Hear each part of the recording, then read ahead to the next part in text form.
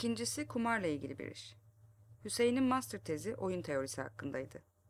Annesi her hafta arkadaşlarıyla buluşup iskambil oynardı. Gayet yaşlılar ama hala oynuyorlar. Benim babam da kumarbaz bir tip.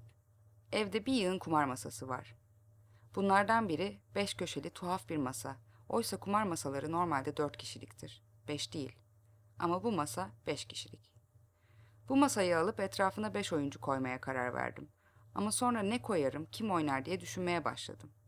İkinci işte masanın etrafında oturan 5 kadın Hüseyin'in zar koleksiyonu ile oynuyorlar.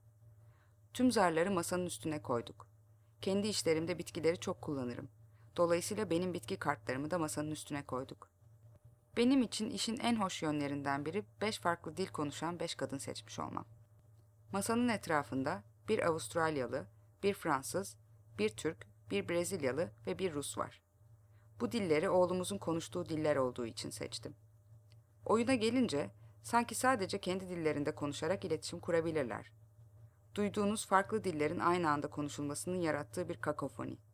Beşinin aynı anda konuşmasında isterik bir şey var. Sonra tabii zarlar, renk ve nesne bolluğu ve şu 5 köşeli tuhaf masa.